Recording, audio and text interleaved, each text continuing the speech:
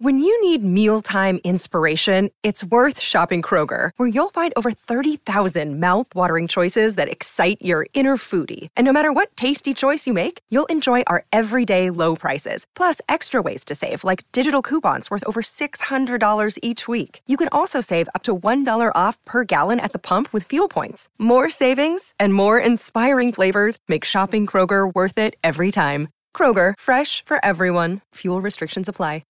Want to witness the world's biggest football game? Head to iCanWin.com.au, predict Australia's score with a crystal ball, and it could be you and a friend at the FIFA World Cup Qatar 2022 semi-finals, all thanks to McDonald's. Maccas, together and loving it. TNCs apply.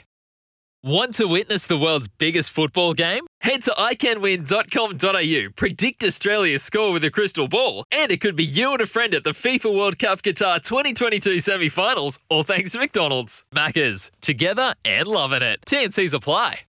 Tuesday mornings talking golf with Phil Tautorangi. Of course, you've got Teared Up with Phil at 7 o'clock on Saturday mornings, and one of the things to digest, I think, this week, Phil, good morning to you, is the massive amount of prize money these guys got. I mean, it's just mind-blowing. I'm not sure people were aware of the fact that Patrick Cantlay picked up $15 million. I think that was pretty well and truly publicised. Jon Rahm, $5 million for second.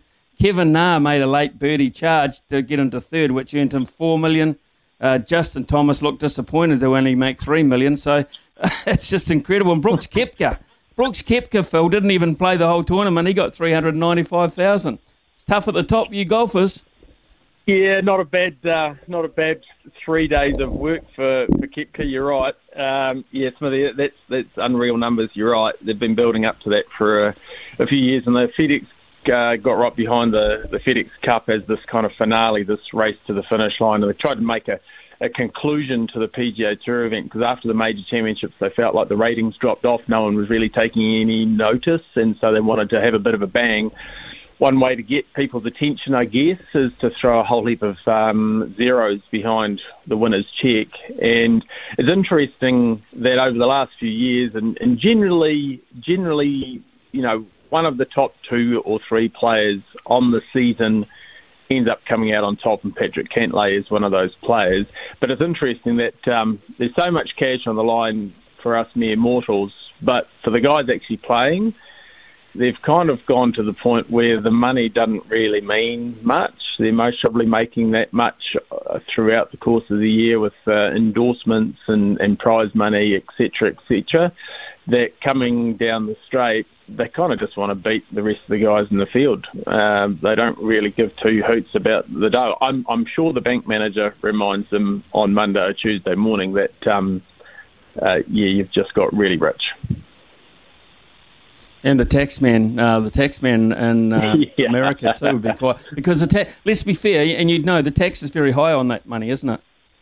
It is. You're right. When they started out this Smithy, they kind of had this big $10 million tag on it, but you'd only get $1 million in cash, so the rest would be all in investments. And so very quickly the players rallied around and said, "Hey, let's change that up. We want cold hard cash." And so that's the case, and of course, in the doing so, then they pretty much give a fair bit of away straight away. So, Phil, do you like the format? I mean, this is the first year where they've had it. Basically, you've had players starting with that openly published handicap system, whereby you've Cantlay, you've got to come get me if you're good enough. They couldn't, but do you like that format? No, I don't, Smithy. Actually, to be fair, I've never really been a huge fan of any format that they've had, and I think this is about iteration number 5. They used to have some really confusing point system that the players even gave up on, to be fair. They'd just play and kind of find out at the end if there was a leaderboard somewhere there that told them if they'd won. And the Tour didn't like that. They haven't liked the optics in the last couple of years of someone winning the Tour Championship but not winning the whole thing. A couple of years ago, Justin Rose ended up winning the Tour Championship, who had the lowest score with the point system that they had. He won the FedEx Cup, but Tiger won the Tour Championship. and that was confusing for fans as well. So they wanted, basically, like other events, the last man standing wins the whole lot.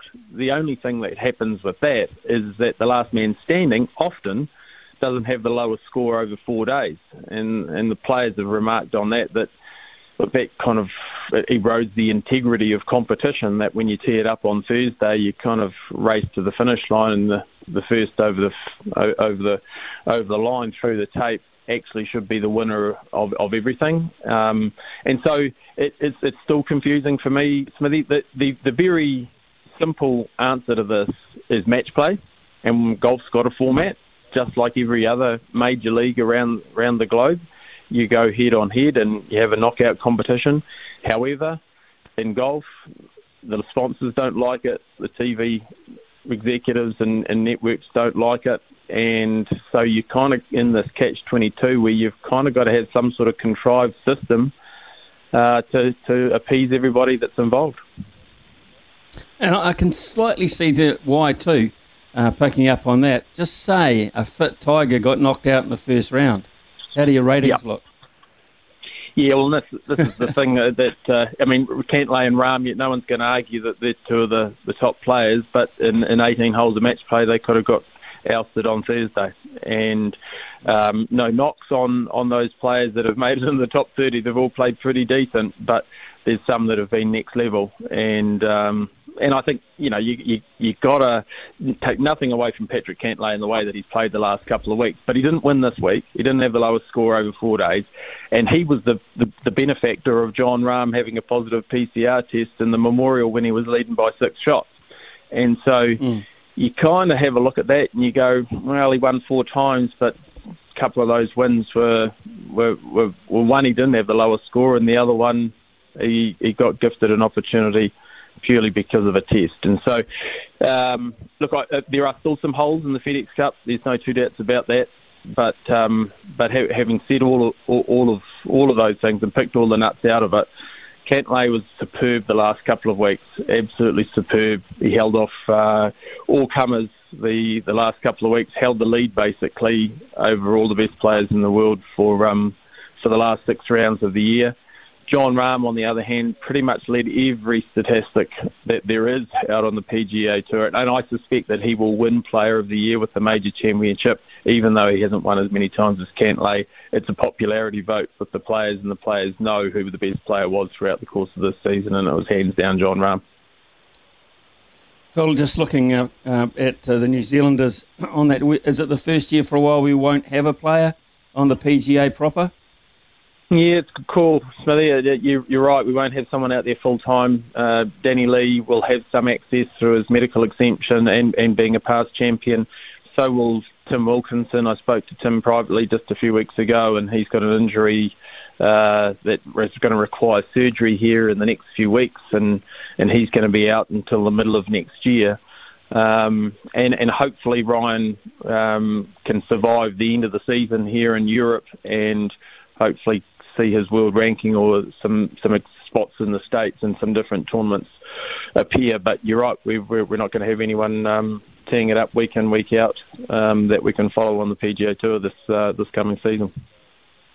So the thing to look forward to next on the calendar for our golf fans clearly is the Ryder Cup, which begins at Whistling Straits in Wisconsin, begins on September the 21st, goes through to the 24th, one of the greatest, I think, spectacles in sport. To be fair, I might be biased because I love my golf, but the way it's portrayed and the excitement around it, particularly with fan involvement as well, Phil, is something really, really special to watch. When are the team namings? They must be very close. Yeah, it is, Smithy. And let's not forget to talk about the Solheim Cup too, but for the Ryder Cup, the US team... they with everything that was going on last year, of course the Ryder Cup was delayed 12 months, and so they went to a different system to have 6 captains selections for Steve Stricker. And so with it being delayed 12 months, they've got 6 players that are locked up. Of the 3 or 4 players are absolutely locked in, and Tony Finau and Jordan Spieth and Xander Schauffele will get certainly the nod from Captain Steve Stricker. It's all really going to come down to the last spot. And the curious one for me is that Patrick Reed's kind of holding that 12th position at the moment. But it's fair to say he hasn't kind of covered himself in glory the last two team competitions. You'll remember in Paris there was a few to-dos in the team room with Patrick. His wife was tweeting whilst they were playing out on the golf course. That didn't go down favourably. And then he had some bunker misadventures the week before heading down to Melbourne for the President's Cup. So Patrick hasn't most probably donned that shield of Captain America the last two times he's teed it up in the red, white and blue. I don't know if he will get the nod. I wouldn't be at all surprised if Webb Simpson, who didn't make it in the Tour Championship but is ultra-conservative and is a good mate of Steve Stricker's, the experience may well come through with that. The European team will get named in a week's time, Smithy, after the BMW Championship, which is their flagship event coming up. Solheim Cup, Europe's? Yeah, big call for the European team to go back-to-back. They won in Glen Eagles 2 years ago, and then to come to the US soil with very, very few of their supporters able to make the trip across. It would have. It's pretty much like touring the subcontinent and trying to win a test series over there on home soil with no fans around. Smithy, it's a tough ask, and with a number of the European ladies not even actually on the LPGA Tour, they play the European Ladies Tour, so they were right up against it, and they made the US team look second rate, to be fair, who were star-studded on paper, and we've seen that often in the Ryder Cup, now seeing it in the Solheim Cup. Huge win. 4 out of the last 6 the European women have won, and maybe that might be a trend that we might see in Whistling Straits here in a couple of weeks' time. Well, Phil Tautarangi with us this morning, folks, and we get very current on anything involved with the game of golf. And on Saturday mornings, of course, you can listen to Phil, tee it up with Phil Tautarangi. And Phil on Saturday morning might explain that once they've got over sorting out, Steve Stricker's got out sorting out the Patrick Reed problem, how's he going to get Brooks Koepka, okay, and Bryson DeChambeau in the same room to have some good team cheer? That'll be the next thing on the issue for the American Ryder Cup team. Sometimes needing new tyres can catch us by surprise. That's why Tyre Power gives you the power of Zip Pay and Zip Money. You can get what you need now, get back on the road safely and pay for it later. Terms and conditions apply. So visit tyrepower.com.au or call 13 21 91.